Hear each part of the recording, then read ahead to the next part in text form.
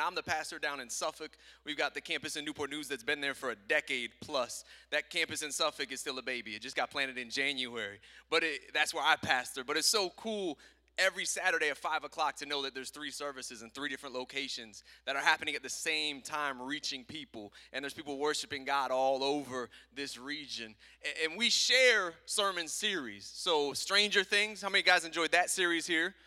Yeah, that was a good one. So we all did that together at all 3 campuses. We've all been a part of this race and politics series at all 3 campuses. And there's live teaching, live sermons at each campus. So you can podcast all of them at citylifeva.com.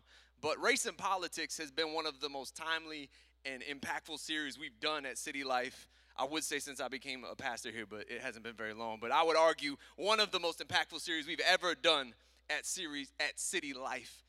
Because when you look at race and politics, there are 2 places where we see people most entrenched and polarized and split in our culture.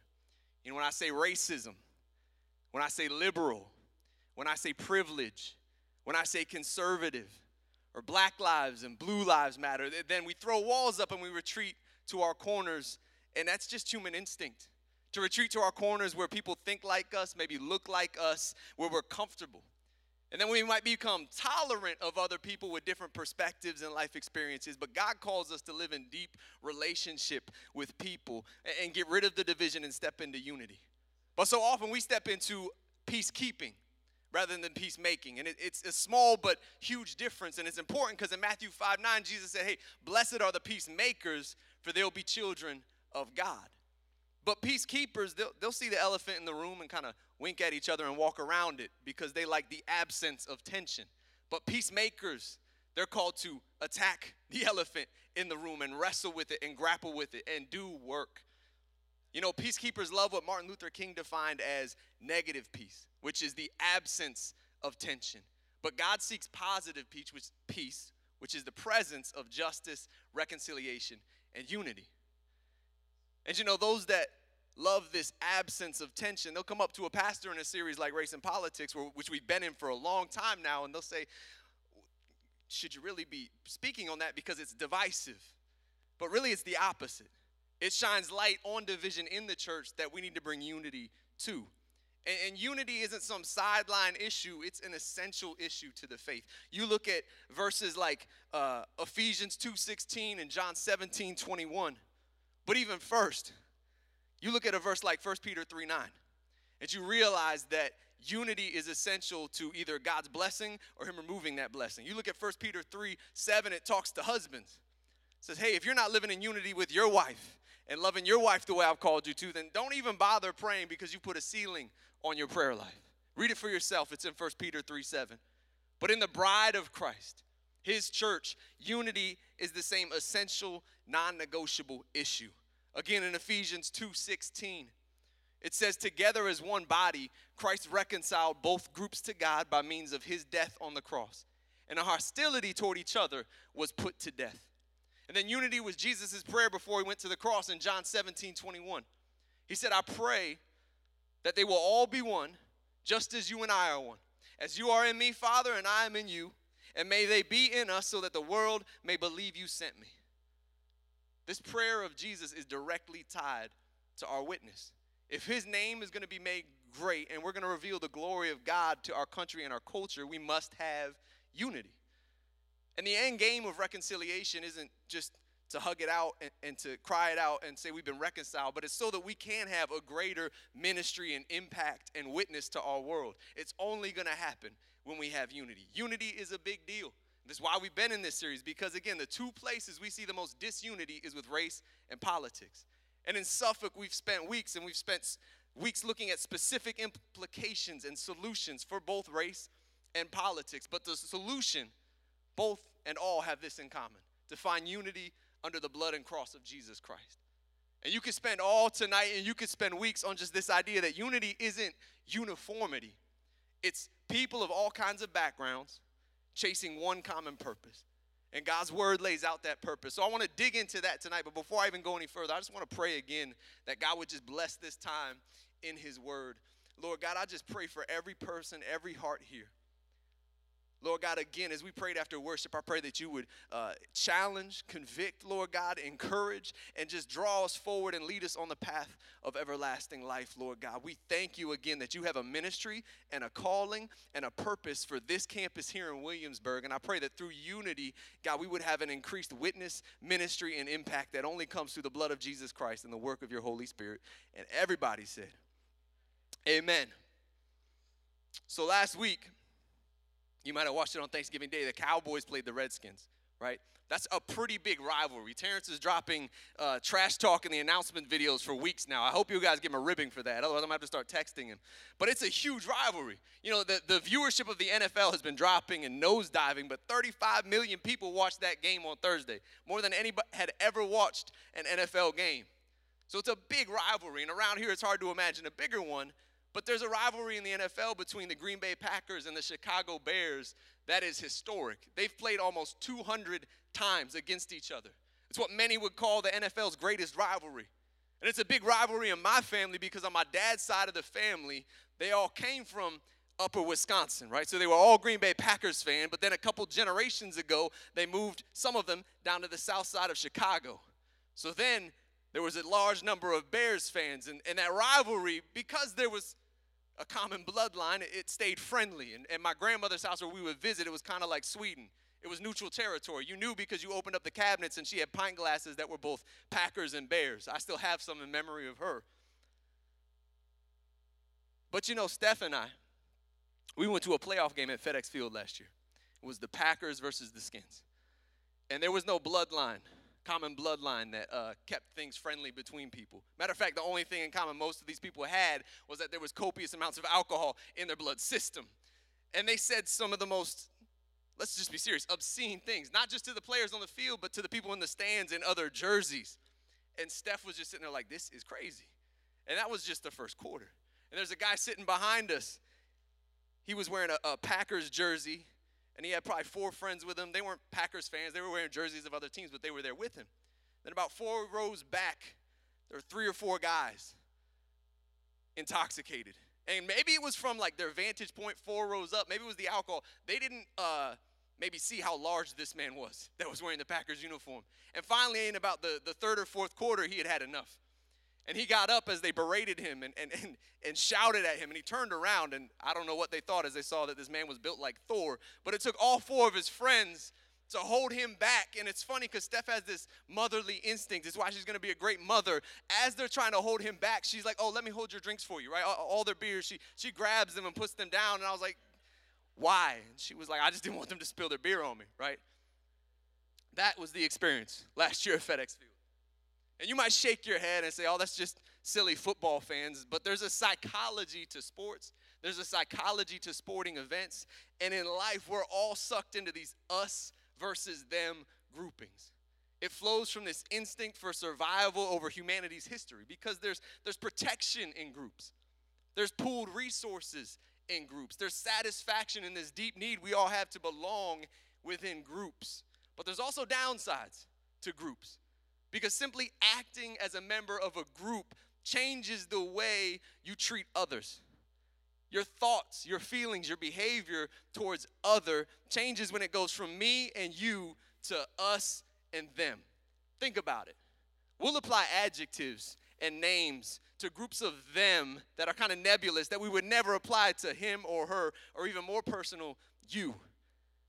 But people have a more aggressive template for group-on-group interactions than one-on-one. The gloves come off and decency follows, and in biblical terms, grace goes out the window. And you think about the groups we get swept up in. I was born in '84, so I was mostly a 90s baby, right? Raised in the 90s. So I think about some of the groups I was swept up in. Like there was either you were with Star Wars or you were with Star Trek. Team Star Wars or Team Star Trek. How many of you guys grew up on Star Wars? How many of you guys grew up instead on Star Trek? How many are like, man, my household was big enough for both. I watched both for crying out loud, right? I grew up on Star Wars. Every day, what do you want to watch? Star Wars. What do you want to watch? Star Wars. Other groupings. I collected comics. There was Team Marvel and Team DC. Comics aren't worth much anymore, but now there's the movies where some people are like, I'm on Marvel. Some others, I'm with DC. And some people are, again, like, can I just enjoy both? But then there was also, you think, Sega and Nintendo.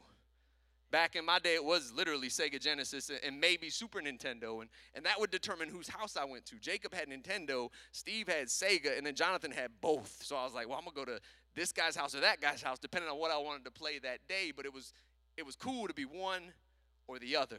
Nowadays, it's what? I don't even game anymore. PlayStation and Xbox, one or the other. Because my family didn't have money for all that. So that was why I went to friends' houses to play. But it's funny because we grow up, we become adults, and there's still these us versus them groupings. Republican and Democrat, liberal and conservative, red and blue, black and white, blue lives, black lives, and all lives. Consistent patterns of us versus them in race, politics, and even policy, where often the gloves come off and grace goes out the window, even in the church. And in its most escalated cases, it can lead to conflicts, it can lead to crusades, it can even lead to war. You know, World War I, there was a legit beef between us and them, the Allies and the Central Powers. It was one of the deadliest conflicts in history. More than 38 million soldiers and civilians died in this 4-year span of World War I. And it was largely due to something called trench warfare. Now, trench warfare wasn't in the cards for either side when the war started, but at that time, offensive weapons were so primitive compared to the defensive weapons that protected position to the point where people just gave into their instinct and started digging downward. So these hands, right, these human hands that have built cathedrals, that have built monuments, they clawed into dirt, scarring the earth and building this home for death over those 4 years of conflict in the trenches. And the result was static slaughter. War became battling over this bleak, cratered earth that people called no man's land. So after those 4 years, though, the war ended. And the Central Powers surrendered, and there was the Treaty of Versailles. But this treaty was so punitive and punishing that it all but created this desperate culture in Germany that was fertile ground for the Nazis to rise to power. And it almost set the stage for World War II. And we're going somewhere with this history lesson. But in World War II, you see the story of Desmond Doss, this movie Hacksaw Ridge. How many of you guys have seen it? I'll get your reviews after service. I haven't seen it yet. But the story is powerful. Because Desmond Doss, who was in the middle of the Pacific conflict in World War II, he refused to bear arms. Rather, he focused on saving the lives of as many people as possible. You know, it's a powerful reminder to us as believers. Because we wake up every day in the middle of a spiritual conflict, whether we like it or not. Ephesians 6 reminds us that, hey, you're in the middle of a conflict, but we battle not against flesh and blood. We don't fight as the world does. We don't fight to execute and to execute judgment. We don't fight from trench to trench over some no man's land, but God asks us to step over no man's land, over all the lines in the sand that our culture would draw, and to love them, to love our enemies. You know, John 3:16 is a powerful verse that gets all the publicity. You know, somebody was probably holding a John 3:16 sign at that Skins and Packers game, or maybe even the Skins and Cowboys game on Thursday. But John 3:17 is equally powerful. John 3:17 says, "For God did not send his son into the world to condemn the world, but to save the world through him." God did not send his son into the world to condemn the world, but to save the world through him. God didn't send Jesus on Christmas to execute judgment, but to see people saved through the blood of Christ. Oh, he's going to come back and do that. You know, in Greek, the word we translate condemn, it means to separate. And in the case of Jesus, he's going to separate good from evil. He's going to punish evil, and he's going to save the good. But you know, the Israelites, at the time Jesus came, they were living with a healthy dose of us and them. At that time, it was Jew and Gentile. Jews who were the descendants of Abraham, Isaac, and Jacob, and then Gentiles were everybody who wasn't Jewish. And at the time Jesus came, the common belief was that this Old Testament Messiah, he would come and he would wipe out the Gentiles. This was common teaching based on the Old Testament at that time.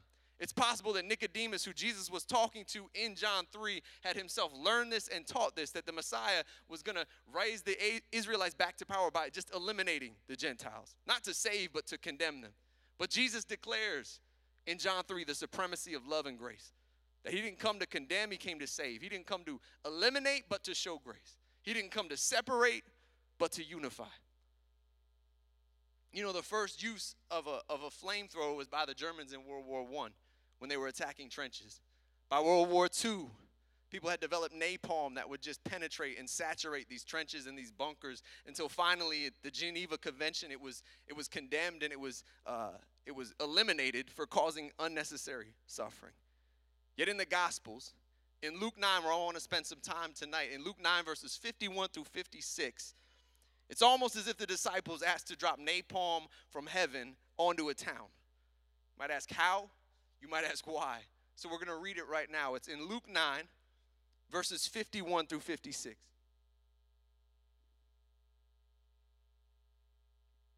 It says, as the time drew near for him, Jesus, to ascend to heaven, Jesus resolutely set out for Jerusalem.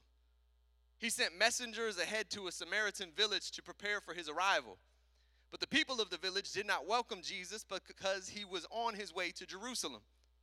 When James and John saw this, they said to Jesus, Lord, should we call down fire from heaven to burn them up? But Jesus turned and rebuked them. So they went on to another village.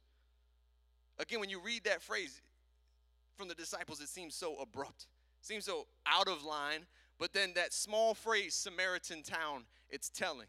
Because this scene is steeped in race and segregation and cultural division.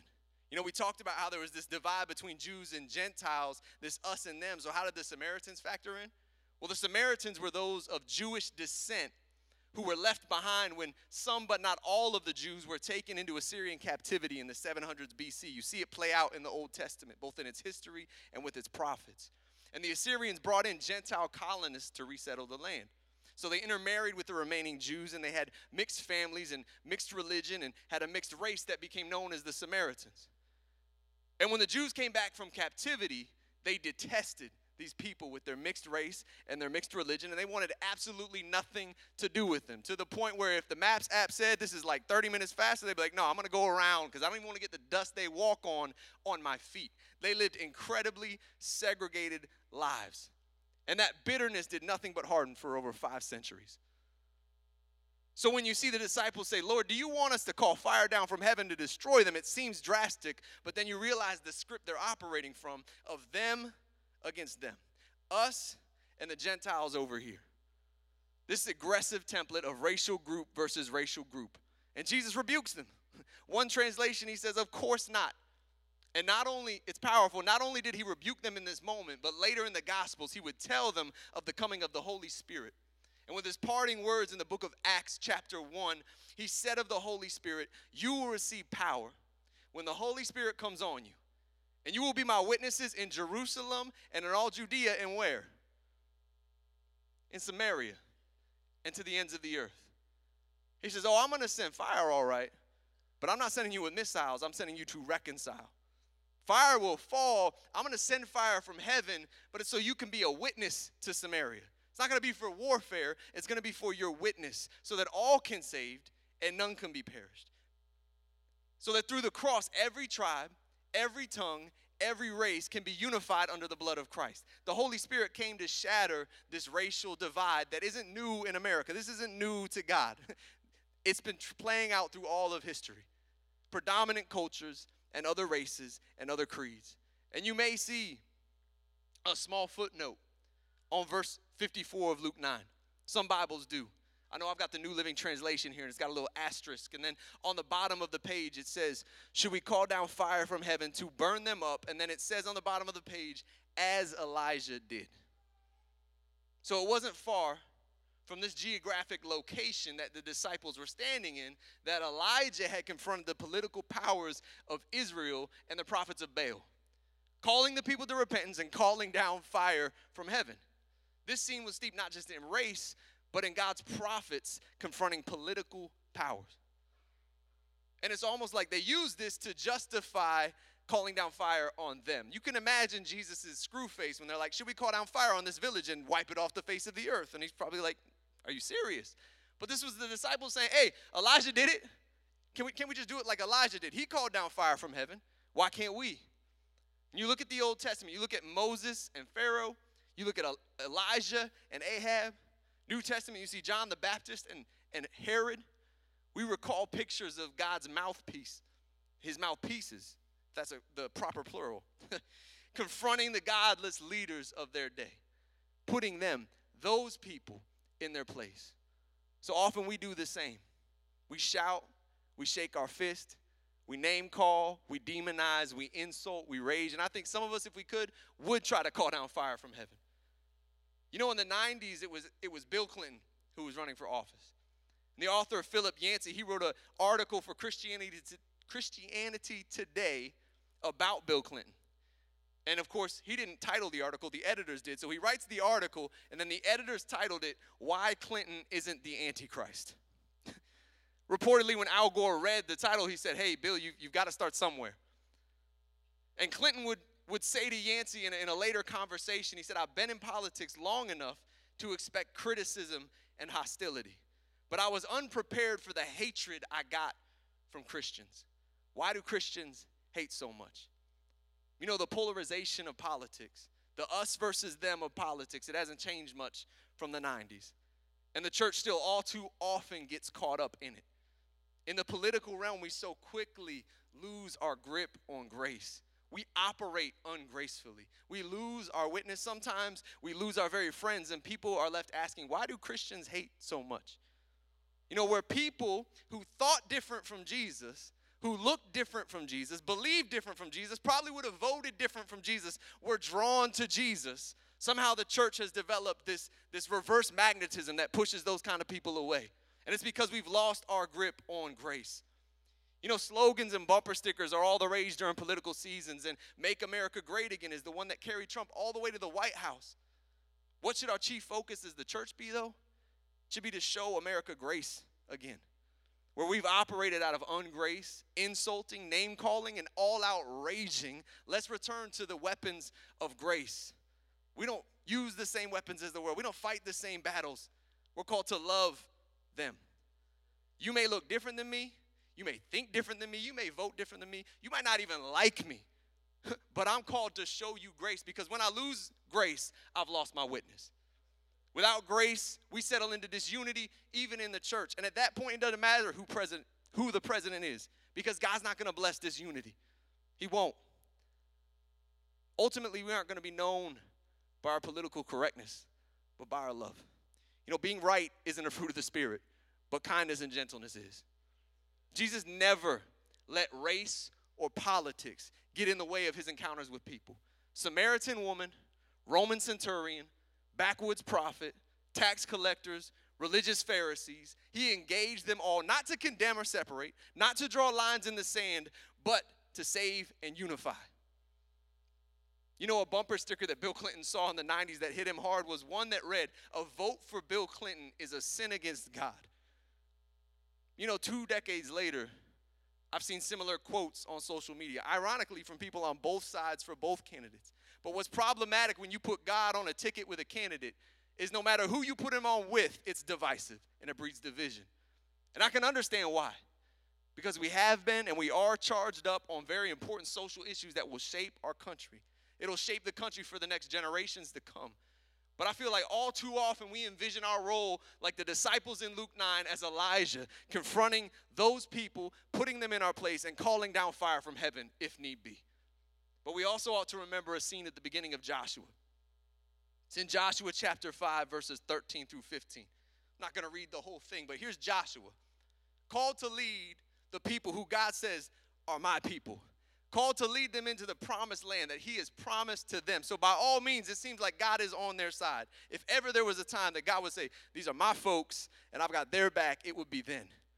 And God tells Joshua again and again to be strong and courageous, be bold and courageous. So Joshua, before attacking Jericho, he's out doing reconnaissance, and he's praying, and he's just seeing it all out, and he comes across a man with a sword in his hand. So Joshua, like the boss that he is, he says, "Hey, are you friend or foe? Are you with me or against me? Are you with us or are you with them?" And this figure, who many theologians interpret as God appearing to Joshua, says neither. Neither. He says, "I'm the commander of the Lord's army." He's saying, I operate on another level. I'm the ultimate independent. I run things. And the real question was the one that God was presenting to Joshua. Are you with me? And again, Joshua, because he's a wise man, he did the one thing that we all should do in God's presence. He falls down and he worships. He falls on his face and he says, I'm at your command. What do you want your servant to do? You know, that's the heart of a follower of Jesus Christ. What's our call? Our call is the Great Commission. Not destruction, not division, but to make disciples. Our commands from the commander of the Lord's army were given by Jesus. The two greatest commands, love God and love people. Not warfare, but witness. From Jerusalem to Judea to Samaria and to the ends of the earth. Again, we read in Luke chapter 9, the beginning of this passage. In verse 51, it says, as the time drew near for him to ascend to heaven, Jesus resolutely set out for Jerusalem. Why was he headed there? To give himself. For who? For his enemies. And who were his enemies? All of us. You, me, us, them. Because all have sinned. And sin isn't just this cute concept that we talk about in church. It's rebellion against the King of Kings. It is in its essence rebellion against his reign. Sin at its core declares war. Sin created a no man's land between us and God. And Jesus crossed no man's land to save his enemy. It says in Romans chapter 5 verses 8 through 10. It says God demonstrates his own love for us in this. While we were still sinners, Christ died for us. Since we have now been justified by his blood, how much more shall we be saved from God's wrath through him? For if, while we were God's enemies, we were reconciled to him through the death of his son, how much more, having been reconciled, shall we be saved through his life? We were God's enemies. Those 4 words, it's a powerful thought. And sin was no man's land, and Christ bridged that gap. Jesus, again and again, he takes the patterns of our culture, the instincts of our flesh, the patterns of our flesh, and he flips them on its head. Because, again, our instinct in divisive moments is to dig in, to be entrenched, to embrace the perspective that we so often fall into of us versus them. But, again, Jesus flipped that on its head. The new pattern he gives us is us for them. Better yet, for Jesus, it was me for you. Because if you were the only sinner on earth, Jesus would have come and died just for you. So how do we begin to show America grace again? We embrace this perspective of us for them, me for you. Giving and serving and loving and listening. That's how we maximize our impact. And if you look at the election results and numbers and you don't understand how they could have voted differently, you don't understand how they are happy or how they are weeping, then guess what? There's work to be done. Know that God doesn't ask for us to judge whether they should be weeping or whether they should be happy. Your compassion is not supposed to be contingent on whether you think they're right in feeling that emotion. God actually says in Romans 12, be happy with those who are happy and weep with those who weep. Live in harmony with each other and don't think you know it all. It's hard to live in harmony and unity in those moments we think we know it all. But we have no idea what they, in this us and them, are walking through. So buy them a coffee. Make a friend. Cross that worldly line of us and them and establish relationships of me and you. It's the only way we're going to fight through division and find unity. But unity, we've talked in Suffolk just briefly about 3 things it's going to require from us. The first is reflecting on our perspective, our life experience. It's unique for every one of us. But we all have blind spots. And we won't overcome blind spots with people who share our perspective. So step 2 is we need to consider another's perspective, other life experiences. Seeking the understanding that fuels empathy and it fuels unity. But at its core, above all else, not just reflecting on our perspective and considering another's perspective, we have to adopt the perspective of Jesus. That says, again, not us versus them, but us for them. Me for you. You know, there's a brilliant pastor and theologian named Tony Evans who spent most of his life in ministry on this subject of unity. And there's this word he introduces that I was an English and art major. I wasn't up on the science stuff, but he drops this word emulsification. Anybody know what emulsification is? Well, I'll break it down for you. And hearing him tell it is hilarious because this man loves sandwiches. How many of you guys have made some leftover Thanksgiving sandwiches with the turkey, the stuffing, the sweet potatoes, the gravy, the cranberry sauce, all of it just piled up, right? Because that's what you do. How many of you guys have put mayonnaise on it? Not a lot of mayonnaise fans in here. Tony Evans would be friends with you, though, because Tony Evans, he loves him some mayonnaise. That's why he gets into this subject of emulsification. He goes somewhere with it, right? Because in mayonnaise, in its ingredients, there's oil and water. Oil and water don't go together. They don't mix. So it takes emulsification. Now what emulsification is it's introducing another object that can relate to the objects that don't connect in order to bring them together and hold them together to create something new. So the emulsifier in mayonnaise is eggs. You know, the blood of Jesus Christ is the emulsification that pulls people together of different backgrounds, genetics, ethnicity, life experiences. But if you abandon the eggs, you won't get mayonnaise. If you abandon the cross, you won't get unity. Again, we opened with Ephesians 2, verse 16, where it says, together as one body, Christ reconciled both groups to God by means of his death on the cross, and our hostility toward each other was put to death. If our hostility has been put to death, then we need to step out of our trenches and replace, as Jesus did, hostility with grace, and truly show, as the church, show America grace again. But if I could have the worship team come up, I want to read a story, I want to give some practical steps, and then I want to worship. We're going to sing It Is Well. But in World War I, again, people had settled into these trenches. You had Englishmen on one side, Germans on the other, or as they called it, Tommies and Saxons. This is a letter from one Saxon named Henry Williamson. He wrote home to his mother. This was in 1914. He says, "Dear mother, I'm writing you from the trenches. It's 11 o'clock in the morning. In my mouth is a pipe presented by the Princess Mary, and in the pipe is tobacco. Of course, you say. But wait, in the pipe is German tobacco. Aha, you say, from a prisoner found in a captured trench. Oh dear, no. It's from a German soldier. Yes, a live German soldier from his own trench. Yesterday, the British and Germans met and shook hands in the ground between the trenches and exchanged souvenirs and shook hands. Yes, all day Christmas Day, and as I write. Marvelous, isn't it? It happened thuswise." It's a word we don't use often anymore. "On Christmas Eve, both armies sang carols and cheered, and there was very little firing. The Germans, in some places just 80 yards away, called to our men to come and fetch a cigar, and our men told them, come to us. This went on for some time, neither fully trusting the other, until after much promising to play the game, a bold Tommy crept out and stood between the trenches, and immediately a Saxon came to meet him. They shook hands and laughed, and then 16 Germans came out. Thus, the ice was broken." You know, that was a temporary ceasefire in one of the biggest conflicts in human history on the basis of Christmas. The birth of Jesus, Christ entering into the picture. Come not to separate, not to condemn, but to save. He emulsified, if I can use that word, opponents in one of the greatest conflicts in human history. But we are, as his followers, are called to a permanent ceasefire. To break the ice, as he said, but with grace. Again, to flip us versus them to us for them.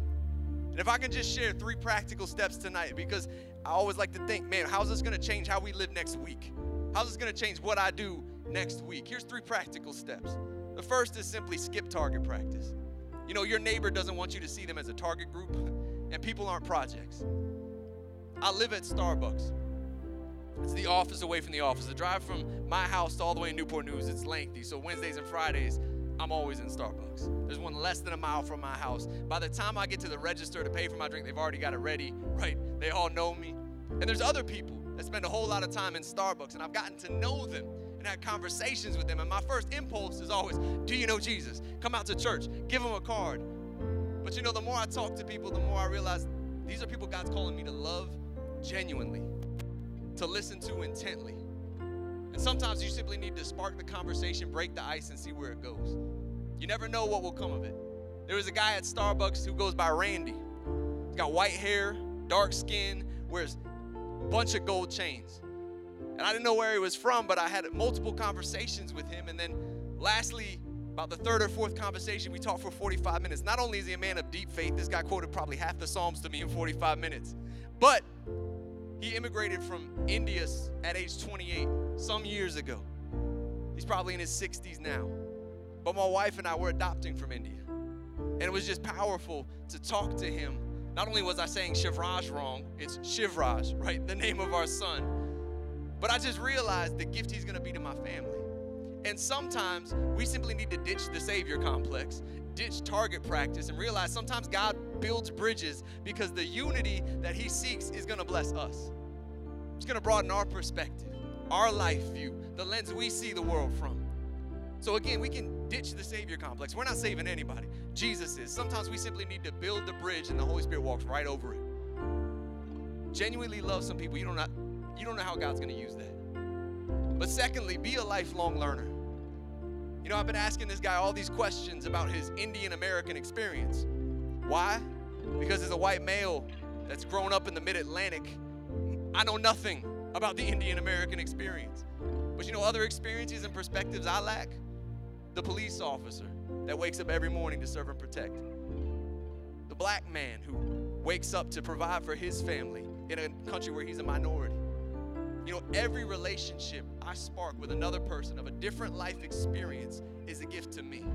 Because my perspective might not even be wrong, but it needs to be broadened. To see the world with a bigger lens. You know, I've shared in Suffolk that one of the tendencies of our sinful nature is to judge everything we see, everything we witness from our lens, from our perspective, and hold that up as chief. When again, these relationships we spark, the learning we spark in those relationships, those other experiences, those other perspectives, those can be a gift to us. That grows sympathy, that grows empathy, and that grows unity. And it's funny because when we started this series, I started talking about trench warfare. I started thinking about this book I read, I think it was in high school, and I hadn't read since. It's called All Quiet on the Western Front. So I read that over a weekend, and it's this incredible fiction written by somebody who himself survived the trenches and inhumanity of World War I, and there's a passage that's telling. It's a chapter about the prisoners of war that they shared camp with. Men who the very previous day, in some cases, they'd been firing at each other's heads in these trenches, and yet he sees them on the other side of this fence, and the narrator says, I know nothing of them except that they are prisoners. And that is exactly what troubles me. Their life is obscure. If I could know more of them, what their names are, how they live, what they are waiting for, what their burdens are, then my emotion would have an object and might become sympathy. But a word of command has made these silent figures our enemies, and a word of command might transform them into friends. It's a powerful passage. We have to realize that we have that second word of command. One of the greatest two commands, love our neighbor as Christ loved us. One way he demonstrated that is while we were still enemies. He didn't agree with us. He didn't agree with the way we were living. He still loved us to the point his compassion was so strong he went to the cross for us. And like the passage we just read, if you know nothing of them and all these groupings of us versus them, that is exactly what should trouble you. Because you might be living your life along the lines of us and them that our culture has defined, and not by God's commands. One such command is found in the book of James. Be quick to listen and slow to speak. That's one way you become a lifelong learner. It's one of the, 7 habits of highly effective people. They just borrow from the Bible. Seek to understand, then seek to be understood, right? But let's learn. And then lastly, if we could all stand. We're going to go into worship. But the third point that we can all go home with is we have to remember to refill our tank with grace. Because we're all human. We slip from graceful to ungraceful. My wife's not here, thank goodness, because you could ask her. She would say, yeah, sometimes his grace tank, it runs out. And I need to refill my grace tank way more often than I refill the tank on my car. Hopefully you can feel me on that. But it's especially imperative at a time when our whole culture seems to be crying wolf and everything's a crisis. Empathy can so quickly turn to apathy. You become numb to everything. And again, you run out of grace for people. I was talking to somebody weeks ago during the election process, and he said those words, I'm just running out of grace for people. And I was like, hey, me too. I've been there. Man, one of the most practical steps, let me just be honest, get the heck off Facebook for a while. That'll refresh your mind. But have somebody you can vent to. Somebody you can talk to, empathize with, maybe even get a deeper understanding of everything that's going on. But lastly, most importantly, take your tank to God. Reflect again on Jesus and what he did and his perspective. Not just us for them, but me for you. each person that we struggle to have grace for, each person we struggle to have compassion for, Jesus had so much that he died for them. Let's find the capacity to show compassion again. Let's show America grace again. But let's, even now in this time of worship, we're going to sing It Is Well. Some of you guys know no matter what happens in the world, God is on his throne and it is well. The one who could say to a storm, hey, peace be still. He rides with us in the boat. You know, fear might arise in the boat from time to time, but we need to remember who's there with us. So we're going to sing It Is Well. But let's refill our tanks with the grace that only he provides, the perspective that only his word provides. And let's worship him tonight. Let's praise Jesus.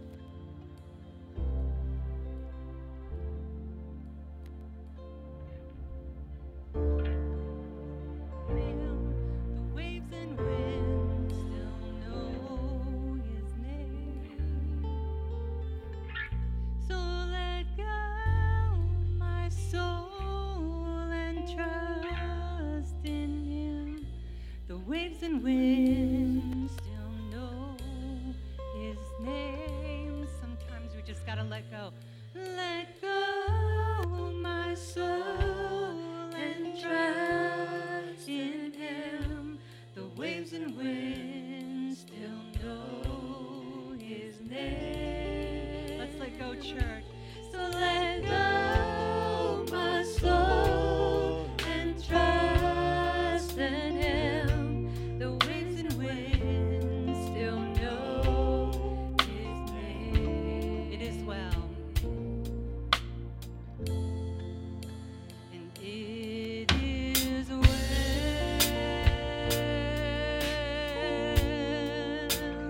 with my soul. And it is well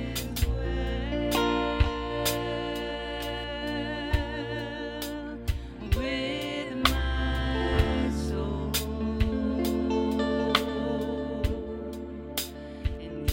And it is well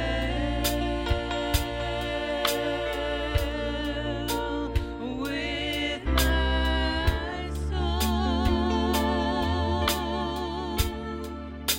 And it is well, it is well with my soul. Come on, church. And it is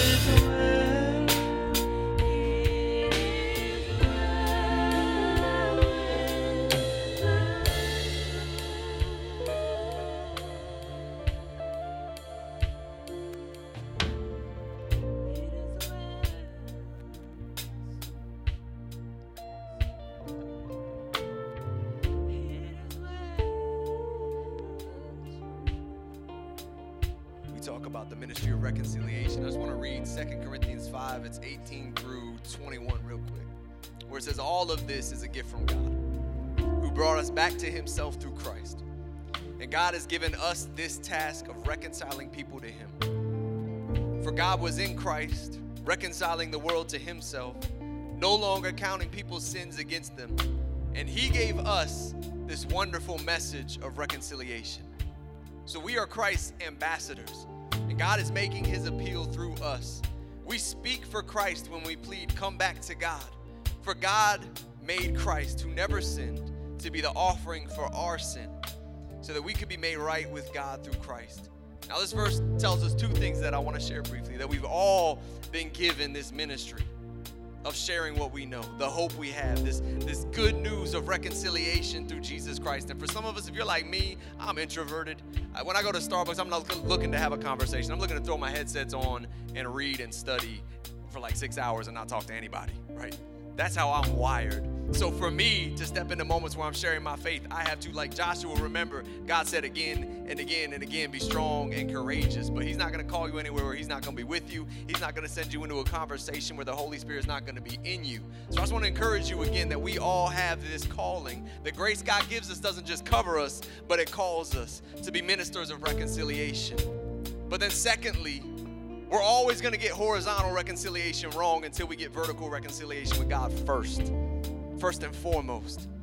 So tonight, if you're here and you've never been reconciled to God, you've never said, be king over my life, I want you to step over no man's land and save me through the blood of Christ. Then come on, we're going to close.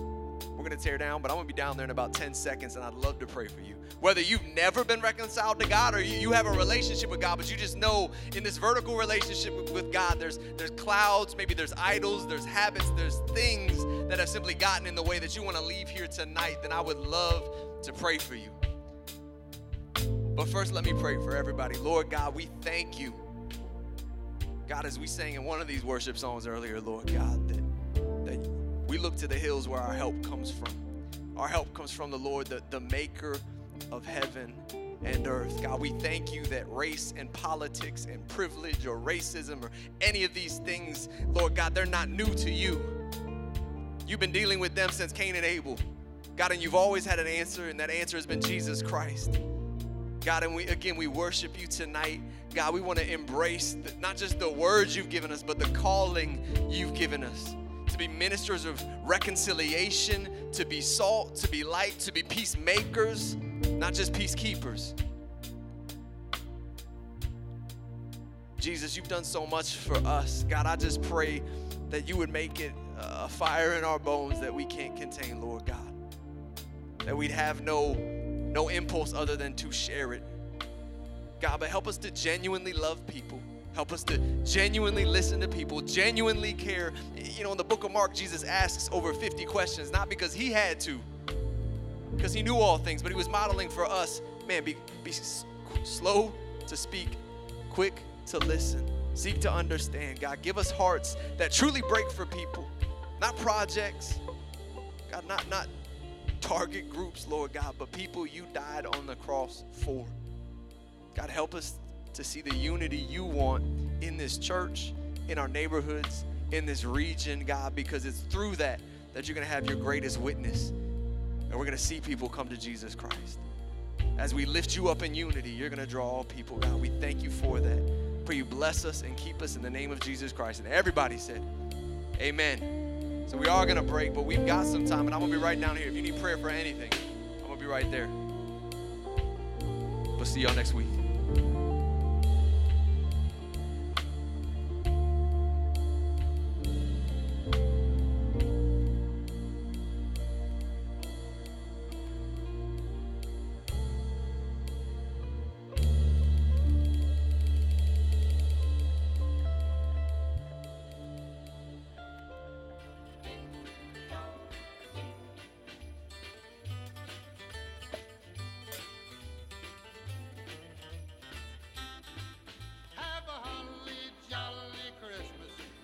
It's the best time of the year.